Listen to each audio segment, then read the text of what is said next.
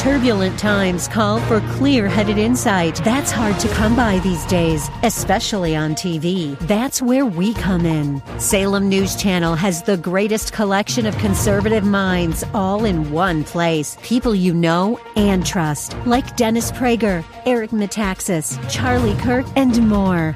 Unfiltered, unapologetic truth.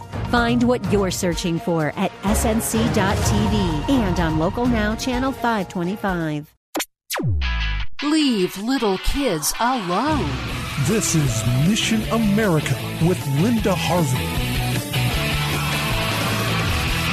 Why do sexual liberals push immoral behavior in the faces of grade school children? There's a book called George by Alex Gino that has been making the rounds of grade schools lately, and it's one you should watch out for. My colleague Diane Stover of Northeast Ohio Values Voters sent out this report recently. Diane heard from a mom in Medina, Ohio, who reported that a flyer in her child's school promoted something called the Battle of the Books to students in grades 3 through 5. But when this mom began to read about one of the featured books, here's what she said, quote, "One of the featured books entitled George stuck out because of the quote at the top stating, 'full of wonder, hope, and the importance of getting to be who you are meant to be.' So I picked it up and began to read it. After reading about 20 to 30 random pages, I had to put it down. I was heartbroken that not only publishers but librarians thought this book was okay for children. One passage reads, 'So George knew it could be done. A boy could become a girl.' She, George, had since read on the internet that you could take girl hormones that could change your body, and you could get a bunch of different surgeries if you wanted them and had the money. This is called transitioning. You could even start before you were 18 with pills called androgen blockers that stopped the boy hormones already inside you from turning your body into a man's," unquote. Is this what we want children to thoughtfully consider? Mutilating their young, healthy bodies for delusional fantasies that could be overcome with counseling. The website Common Sense Media says that George is a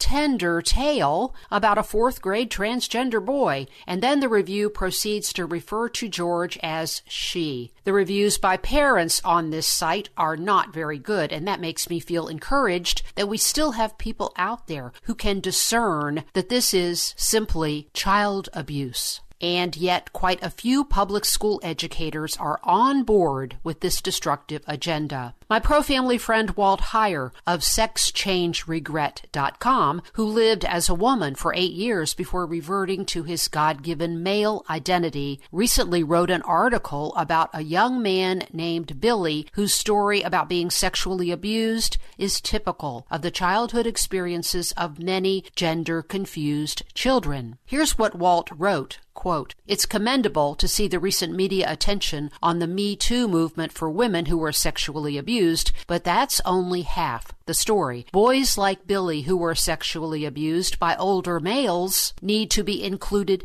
too. Perhaps it's time for a new movement, I'm Another, for people who suffered the double harm of being sexually abused and then surgically mutilated. They learned the hard way, as Billy puts it, that it was all for naught."